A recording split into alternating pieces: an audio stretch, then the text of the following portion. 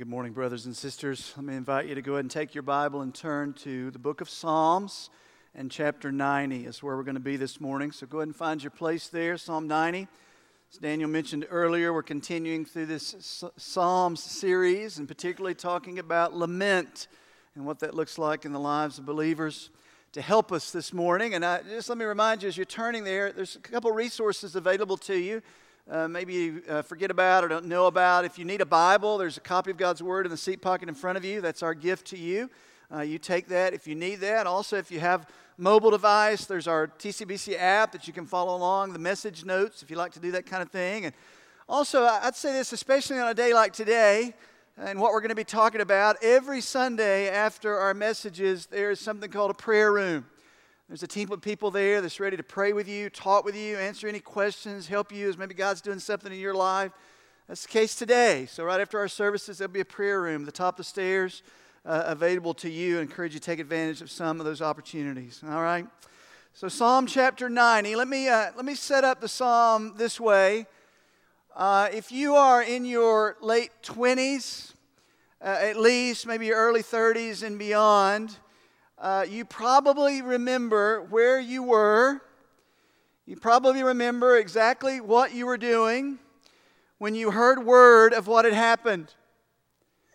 Jennifer and I were living out west at this point. We were living in Las Vegas, and we were out on the West Coast, and it was early in the morning. It was like 6 or 6:30 Pacific time, and I'd actually been out for a morning jog, and I just wanted to work that in so you'd think I was cool or something. But anyway, so I was coming in from the jog, and I was walking across our lawn there in Las Vegas, getting ready to go in the door, and this guy I barely knew.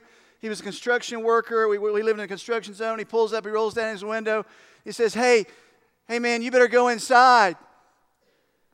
He said, you better go inside and turn on the television. And the next line, I'll never forget what he said. I mean, it's just one of those moments. He said, New York City is under attack. And I'll never forget that. I walked in like many of you, and I turned on the television, and I saw some of those images that are just cemented in our memory. And you guys know, again, those of you that are old enough to remember, September 11th, 2001 was one of those days that we'll never forget.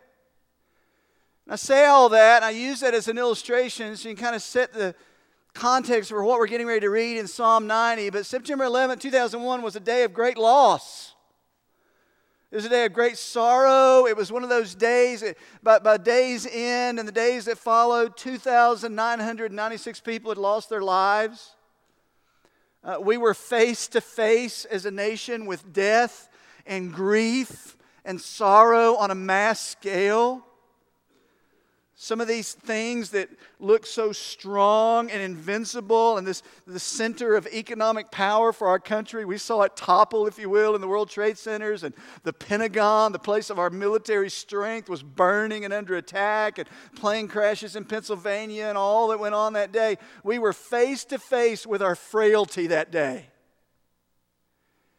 And we were face to face with the reality of death and the sorrow of death and the pain of death. And if you remember, following that day for weeks, and I'd say even months, there was lamenting going on in our country. It was lamenting. There were a lot of people who were crying out to God from a place of fear and sorrow and doubt and worry and grief. There was lamenting going on. That kind of sets up the question of where we're headed this morning in Psalm 90 for us as the people of God that know the Lord Jesus Christ. How do we respond when in our lives we come face to face with our own frailty? We come face to face with our own utter weakness. We come face to face with death or the loss of someone that we hold very dear. How do we respond?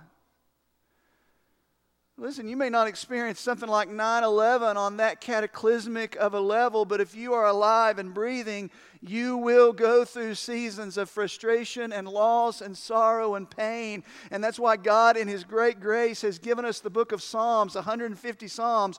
1/3 of them deal with lament. and crying out to God from a place of sorrow and loss and grief to help us as the people of God. Because you know, grief and sorrow are common to all humanity. But as followers of Christ, because of the Spirit of God in us, we can respond differently. We can walk through those seasons differently because of Christ in us. Psalm 90 is a picture of a man named Moses.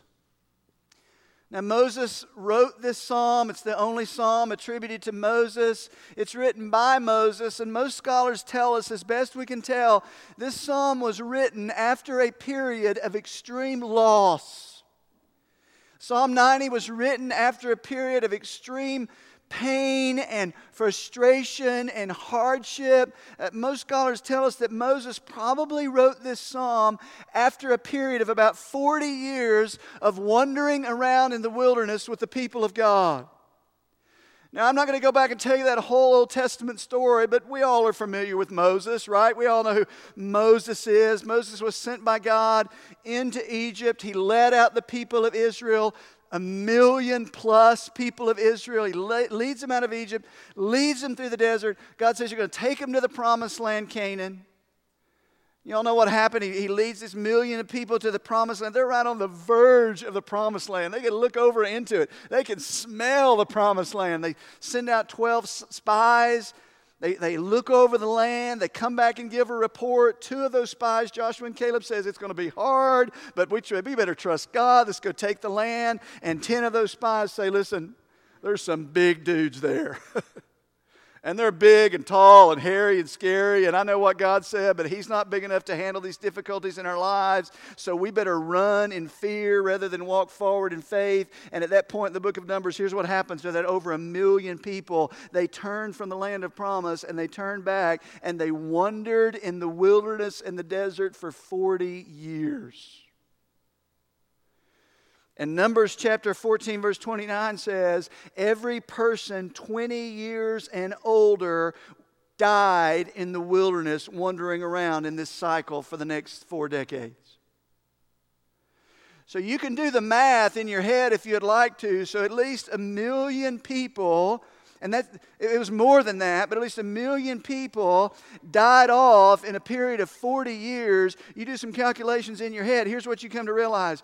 Moses is writing this psalm from a place that he probably experienced and saw and grieved death every single day. Every day.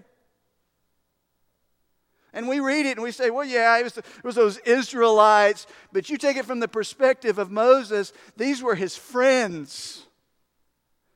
These were the people he had walked out of Egypt with. They had seen God do some incredible things. And as best we could tell, day after day after day after day, as they wander in the wilderness, they were faced with loss and sorrow and death and pain and hurt and frustration. And now what we have is this lament from Moses after 30 or 40 years of wrestling with God, lamenting with God. And here's what he learned through all of that. And it's extremely helpful for you and me as we look at Psalm chapter 90. Now Moses' lament here, it's the outcome of this wrestling with God. Let me give you the big truth. This is going to kind of capture what we've looked at as Daniel's led us through the last couple of weeks. But when we talk about lament, let's remember this. Big truth is this, that gospel-centered lament is God-honoring worship and soul-shaping dialogue from a place of grief and sorrow. And that's real easy to say. That's real easy to use that definition. What does that practically look like? We're going to see Moses worship, and his soul is going to be shaped. We get to see the fruit of that here in Psalm 90, and it's incredibly helpful to you and me this morning. All right? So let's begin verse 1. I'm going to read down some verses. We'll give you some big ideas as we go.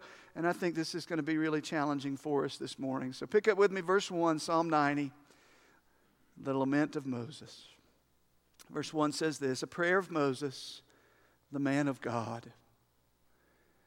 Now, I'm going to stop several times through this, as you might imagine. But verses 1 and 2, he begins this psalm with a praise. And it's interesting that the actual lament portion of this psalm is verse 3 through verse 11, but it's bookended. And at the beginning of the psalm, he begins with praise. And it seems to be the overflow of years and years and years of lamenting and what he's learned about God. Then he has the lament, and then he's going to come back to another season of prayer at the end of this psalm. So it's a prayer of Moses, the man of God. He says, Lord, you have been our dwelling place in all generations. Now remember, Moses is writing this after watching an entire generation die off. He says there's something that surpasses this one generation. It's you. You have been our dwelling place, O God, throughout all the generations. Before the mountains were born, or you gave birth to the earth and to the world, even from everlasting to everlasting, you are God. And we're going to come back and look at those two verses in just a minute, but let's continue on. Verse 3. So now he gets into the lament portion. Now he gets into the portion where he's just being painfully honest about the situation. And you remember the context, how I described it earlier. So this will help you understand why Moses says what he says in verse 3. He says to God. Remember, he's dialogue with God. He's crying out to God. These lament probably went on for 4 decades. Lord, you turn man back into dust. Practically speaking, Moses again had seen this happen day after day after day after day. You say, return, O children of men. It says, for 1,000 years in your sight are like yesterday when it passes by, or as a watch of the night. Moses is confronted here, and you got to see this. Moses is lamenting a couple things here. One, he's lamenting the reality or the certainty of death. Statistics tell us 1 in 1 are going to die, right? 1 in 1. Moses is confronted face to face with this reality because in our human experience, we can drift from that reality. And I'm not saying we walk around all the day and think, well, today could be my last day, I could die. And that's not the point. But it's humbling to us to be reminded we're not going to live on this earth forever. And Moses deals with this. He says, Lord, you turn man back into dust. He's confronted with the certainty of death. Then he says the frailty of death or the shortness of life. He says 1,000 years in your sight, it's like yesterday when it passes or as a watch in the night. Lord, our lives are like a moment. Like a moment. And maybe he's at the end of that 40-year season and all that he's seen and all he experiences, and he looks back and he thinks, man, as hard as it was and painful it was, it's like a moment. The brevity of our life in this world. He goes on, he says, verse 5, you have swept them away like a flood. And that's graphic language of Paul or Moses describing and saying, my years, over the last 40 years, I've seen men and women, it's almost like they've just been swept away. It's graphic language. It says in the morning they are like grass which sprouts anew. In the morning it flourishes and sprouts anew. Toward evening it fades and withers away. He says it's like that flower. He says here's life. Right? It's like a metaphor. He says it's like that flower that comes up in the morning, or that daffodil or dandelion. I don't know the difference. I'm not even sure what a daffodil is. That's just what came to my mind. Anyway, it's this flower that pops up in the morning. You go to work or whatever, and you come back home, and the thing's just blown away. It's gone. What's the point? It's transient. It's here now. It's gone tomorrow. And Moses, for 40 years, has been wrestling with these realities. Man, there is a certainty of death. There is a frailty of human life. Our days are like a dream. They're so brief. And all of this is a picture of what it means to truly lament the way God calls us to lament. So here's big idea number 1. Gospel-centered lament demands vulnerability and authentic dialogue. Moses has been through a very painful season of his life, but here's what he doesn't push it to the side and go, well, don't worry, be happy, man, it's all good. He didn't say that.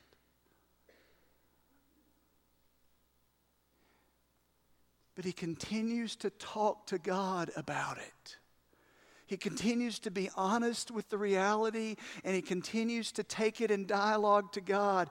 What can happen in seasons of hurt and loss and pain, or we do the exact opposite and we withdraw in silence and we say, I don't want to be the one who's always talking about it, and I'm just going to deal with it in my own little world. And you don't take it to God, and you don't bring in the community of believers, and the sorrow continues and continues and continues. No. Moses says, I'm going to dialogue with God about it. I'm going to be honest with God about it. Continues to talk. Psalm 144 verse 4 says, man is like a mere breath. His days are like a passing shadow. Moses wrestles with these realities that he sees for decades, and he continues to dialogue with God about it. And he doesn't stop there. He continues on. Look at verse 7. Now, verse 7 is going to be a transition. So we're watching the lament of Moses. We're watching it pan out, and he goes from just describing the reality that he sees. God, here's the way it is, God. I don't like this. It stinks. I'm face to face with death and sorrow and loss. And then he's going to take it to the next level, verse 7, and he realizes, what's this? All that I've seen over these decades is not as it was intended to be. You see this in the heart of Moses overflowing because Moses has his theology right. Moses understands how things are. He understands why things are as they are in a fallen world. He understands it. So he says, verse 7, after being honest about all the pain and sorrow he's seen, look at verse 7. It begins with the word for. Why is it like this, Lord? And he continues on, he says, for we have been consumed by your anger, and by your wrath we have been dismayed. What does that mean? Moses has mused on the truth, and Moses has meditated on the truth, and he's meditated particularly on Genesis chapter 2 and Genesis chapter 3 that Moses wrote by the inspiration of the Holy Spirit, and he understands the reason the world is broken, and the reason we face frustration, and the reason there's sorrow, and the reason there's death. It's not the way God intended it to be, but man rebelled, and man sinned, and man fell, and we live in a Genesis 3 fallen world. And Moses said, God in his grace and God in his wisdom, God has to be angry toward that sin because he loves us too much not to be. And his holy nature demands that he's angry towards sin. And if you understood the depths of sin and you watch the news and you know what sin does to the world, you got to be angry with sin as well. And we hate it. Hate it. And Moses wrestles with this truth here. He understands. Daniel mentioned this last week from Romans chapter 8. The Apostle Paul writes centuries later about this, and he says, for the creation where we live was subjected to frustration, to futility, not by its own choice, but by the will of him who subjected it, in the hope of the expectation of one day being set free. What does that mean? As a result of man's choosing to sin, God said, the soul that sins will die. Adam and Eve chose to sin, and it plummeted the world under the anger of a righteous God for our sin. We live in a fallen, broken world. You feel it. I feel it. And if you don't feel the fallenness of this world, just turn on Fox News and sit there for about 5 hours. You'll be ready to scream. Or CNN. Take your pick. Listen, if you don't believe we live in a frail, fallen world, you try to work on the plumbing under your kitchen sink by yourself, and you'll find out what a futile world we live in, right? I'll do you one better. You call the IRS and try to get a living person to help you with your taxes, and you'll know we live in a futile. Anyway, moving on.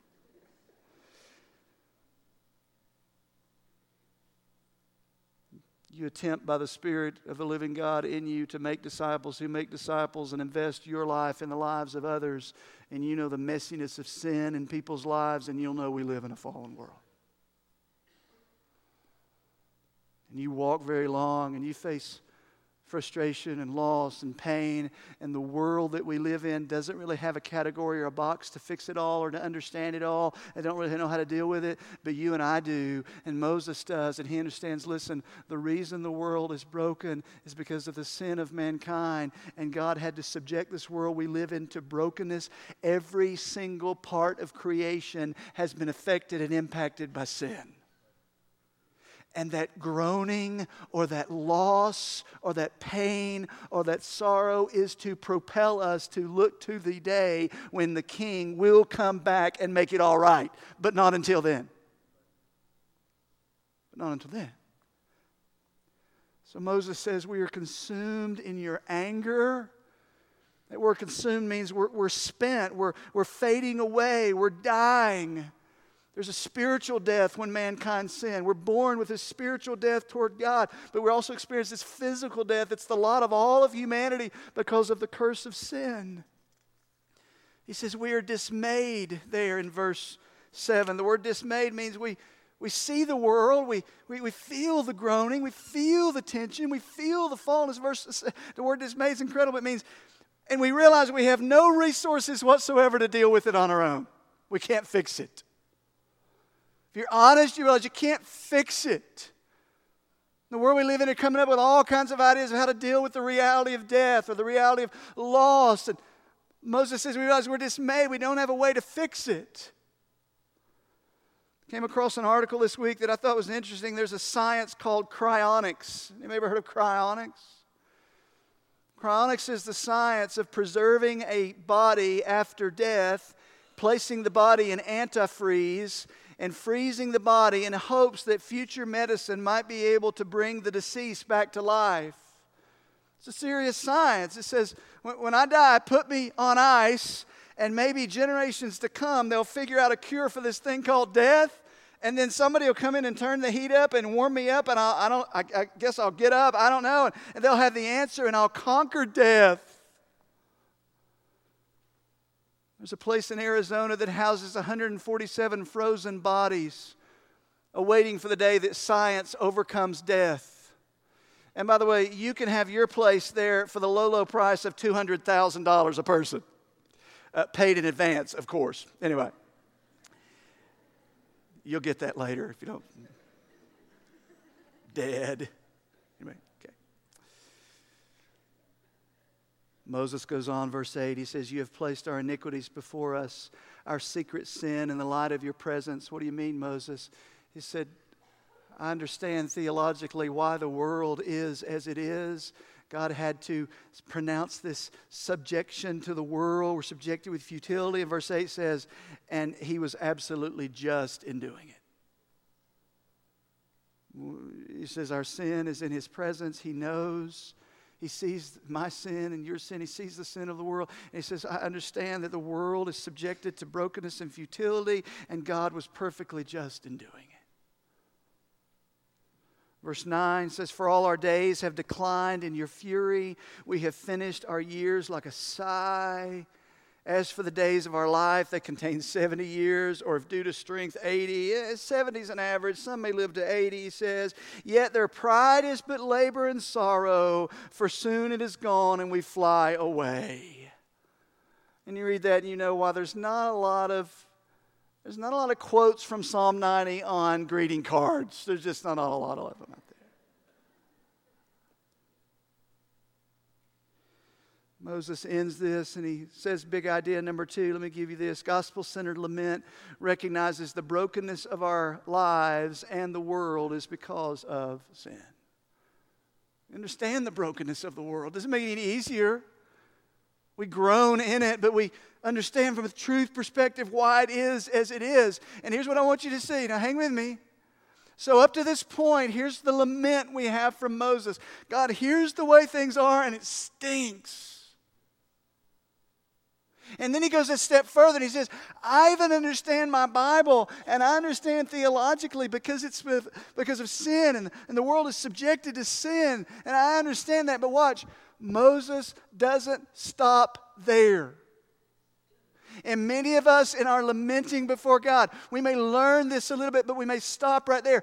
Don't stop there. He keeps going. Look at verse 11. Hang with me. This is good. Moses continues with a concern, and his concern is not merely about the situation of sin and brokenness in the world. Verse 11, he says, "Who understands, Lord? Who understands the power of your anger and your fury according to the fear that is due your name?" Now watch this. As a follower of the one true God, and you and I in this room as followers of the Lord Jesus Christ, his concern is not merely for his own situation or how bad the situation may be. Watch this. Moses' lament is now, nobody seems to connect the brokenness of the world and the frustrations of the world and connect it back to the next step of making it worship to you, oh God. They don't understand how to make those connections. And Moses is concerned, and Moses' lament here is this. Watch. Don't waste your grief. You hear that? It says, don't waste your sorrow. Don't waste the frustration merely by saying, Lord, this stinks. That's a good step. Lord, I understand it's a broken world. That's another step. But he says, don't stop there. Who understands and brings it to the place, the fear that is due your name? Lord, who can turn it back to appreciate who you are in the midst of this? Hang with me. See, I'm not quite making the connection with that yet, Pastor Mike. If you will, it's going to be liberating to you. Hang tight. Left to ourselves, every grief, every sorrow, every death will only lead us to vain, empty solutions like let's freeze dead people, or empty explanations like, well, it's all good, when it's not good. Or it will lead us to self-centered, endless despair. But Moses goes on and says, no, Lord, I want people to understand and make the connection between our grief and our sorrow and our brokenness, what's this? And the greatness of who you are. So he says, verse 12, so. In conclusion, Moses is going to make this prayer. And the rest of the passage are these prayers to God. In verse 12, he says this, so, Lord, teach us, Lord, to number our days, that we may present to you a heart of wisdom. Moses says, Lord, my concern now is that we don't waste our sorrow. That our days of emptiness will not just be lost in mere lamenting. Lord, teach me to number my days. Number, he doesn't mean count them and say, well, I think I've got about 1,000 left and I got to go make the most of them. That's not what that means. Count means let me see my days aright in light of who you are, and let every sorrow, let every loss, let every frustration, watch this, reorient me to who you are. See that? See, here's what happens. We tend to think like the old, I learned this poem when I was in college, so I thought I would impress you with this poem. It's called Invictus, if you've ever heard that. But the end of Invictus goes like this. It says, I'm the master of my fate, and I'm the captain of my soul. Anybody ever heard that? Yeah. That sounds really good, doesn't it? And that's where we all drift to in our lives. We drift to the place of independence. We drift to the place of self-reliance. Watch this. And we really believe we are the captain of our own soul. Watch this. Until we get the pathological report and the results are not good. And we realize we are not even the captain of our next breath. And Moses is saying, let the sorrows and the frustrations and the loss of this broken world bring us to a place of humility and brokenness and recognize we are not independent. We are not the captain of our own soul. You are God and we are not. Listen to me, anything in your life and my life, and I say this as one who experiences it just like you do, but any moment of frustration, any loss, any pain in this world that shakes our pride and causes us to lose grip of the things we hold too tightly that aren't going to last and causes us to run to the God of the universe who is forever, anything that causes you to do that is a blessing from God. And Moses says, teach us to number our days, that we may present or gain from you a heart of wisdom. Lord, teach me what I am not. Lord, teach me who you are. And let every frustration and grief point me to you. Don't waste your sorrow. Don't waste your grief. Now Moses continues on, and this is big idea number 3. Let me give you this. Okay, well, what did that look like in your life, Moses? What did 40 years in the wilderness faced with death and loss and pain, what did it teach you about God that you didn't understand or learn before? And it seems to be, Moses answers that question with verse 1 and 2 of the psalm. Remember I said he seems to go back and put that on at the end? He bookends his sorrow in Psalm 90 with who God is and what God is going to do. Because he has a high view of God after wandering in the wilderness and this gospel-centered lament. Moses, what did you learn about God?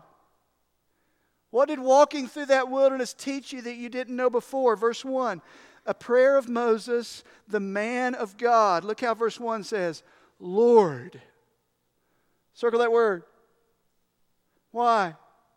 Because Moses chooses here under the inspiration of the Holy Spirit, he doesn't choose the word Yahweh, which is the regular covenant name for God of God's people. He chooses another word for Lord, and he chooses the word Adonai, which means, watch this, which means sovereign.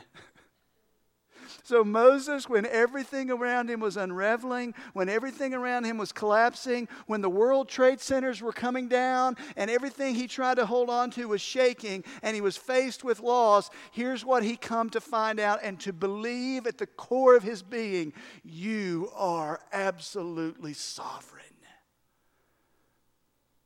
See, God is good that he will walk us through whatever he needs to, and he is at work in your life and my life to shake those things that might cause us to believe that we're sovereign. You and I walk with an illusion of control. An illusion of control. And Moses realizes here, no, you are Lord. You are the sovereign. He goes on and he says, you, Lord, have been, this is such beautiful language, you have been our dwelling place in all generations. The word dwelling place means refuge. The word dwelling place means home. The word dwelling place means shelter. It means the place of security. It means the place I can run to when everything else is unraveling. And again, the buildings are falling and the people are dying and I have nothing left. You know what Moses says? Through all generations, you have not changed at all. And you are my place of security and my place of rest and my place of refuge. Side note, you see, here's what happens in our lives. God will lovingly introduce things into our lives that causes, watch, those things that we wrongly put our ultimate security and identity in. He will cause those things to begin to shake so that we will learn to put our security and our identity in the one who never changes. Illustration? Moses begins this psalm with this title, A Prayer of Moses, the Man of God. Moses wrote that. Moses could have said, the prayer of Moses, the leader of God's people. He could have said that, but he didn't. He could have said, I'm Moses, a prayer of Moses, the man who parted the Red Sea. He could have put his identity in something he had done. He could put his security in something that God had allowed him to be a part of that was changing. Or, watch this, Moses could have placed here, Moses, a prayer of Moses, the husband who lost his wife, or the father of children who passed away.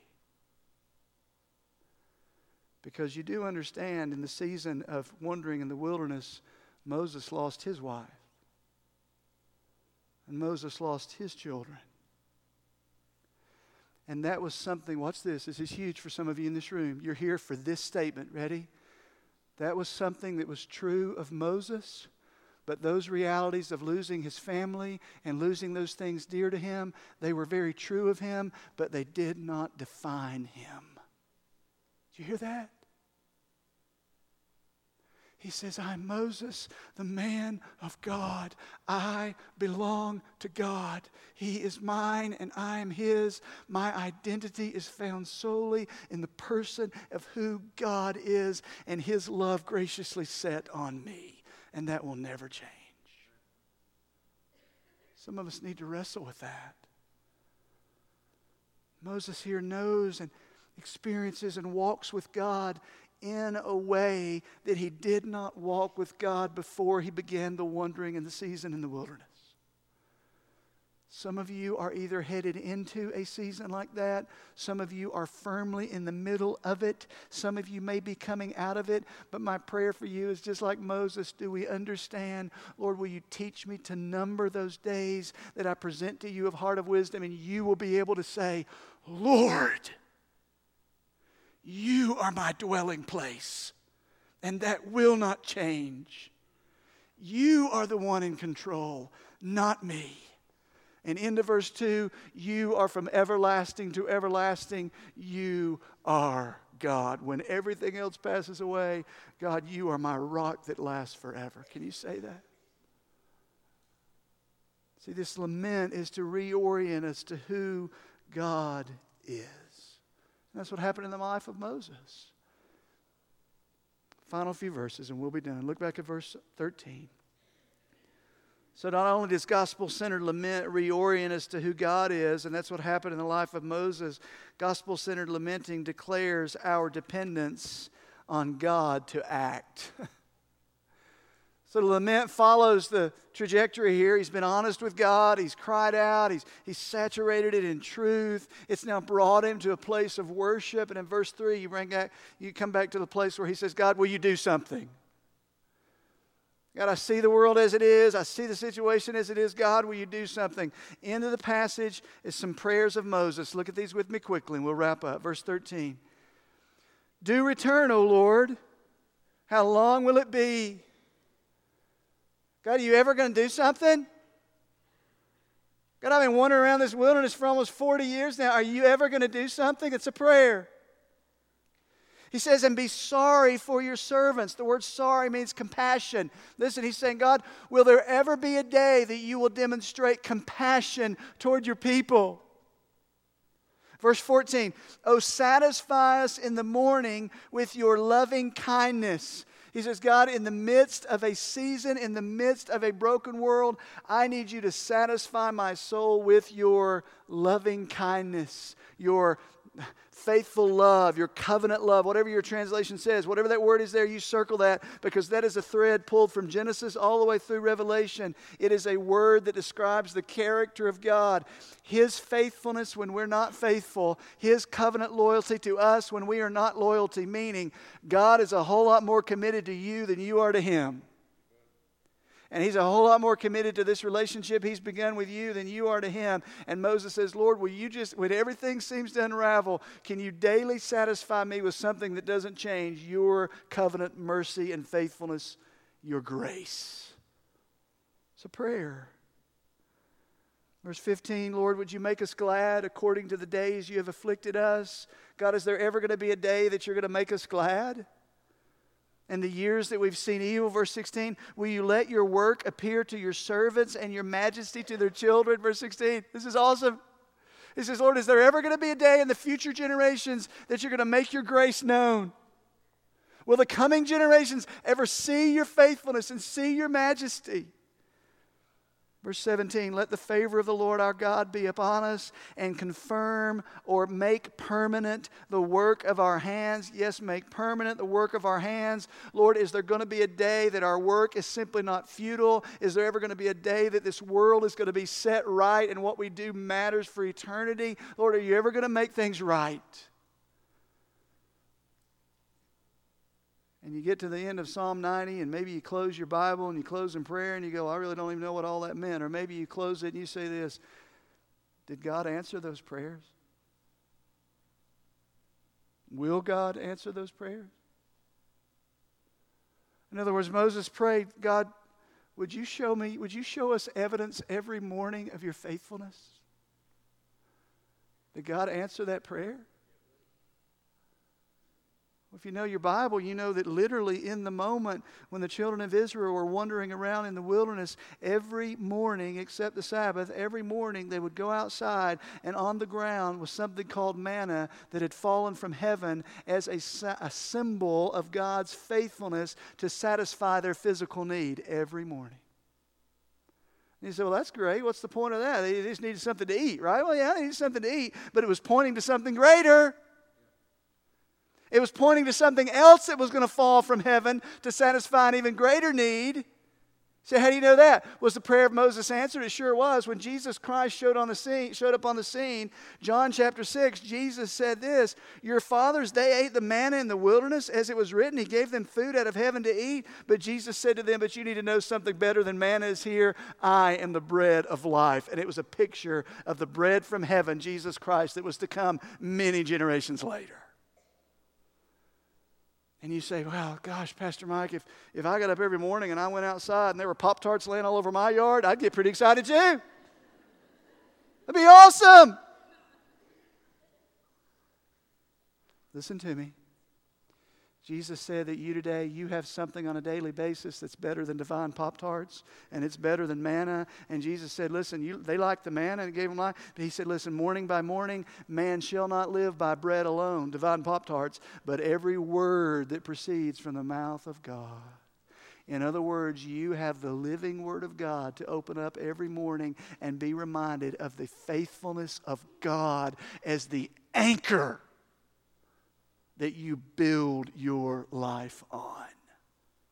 And every grief and every sorrow and every loss and every pain should drive you to the pages of this book to bury yourself as God makes himself known to you as your dwelling place in all generations, as your sovereign one who lasts forever and ever and ever.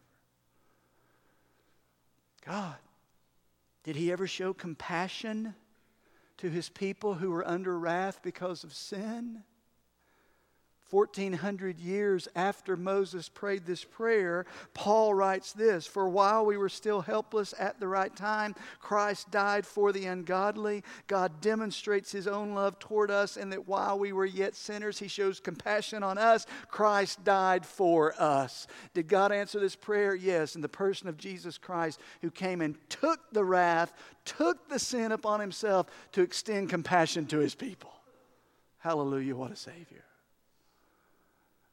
Moses prayed, Lord, is there ever going to be a day that we're not going to know the futility and the brokenness of this world? Is there ever going to be a day that we're not confronted with death on a daily basis? Is there ever going to be a day that everything we do seems to be futile and empty? Is there ever going to be a day you're going to make it right? Revelation chapter 21 says this, then I saw a new heaven and a new earth. For the first heaven and the first earth passed away, and there were no longer any sea. And I heard a loud voice from the one on the throne saying, behold, the tabernacle of God is among men, and he will wipe every tear from their eyes. We cry now, and we wipe our tears now, but they just come back again.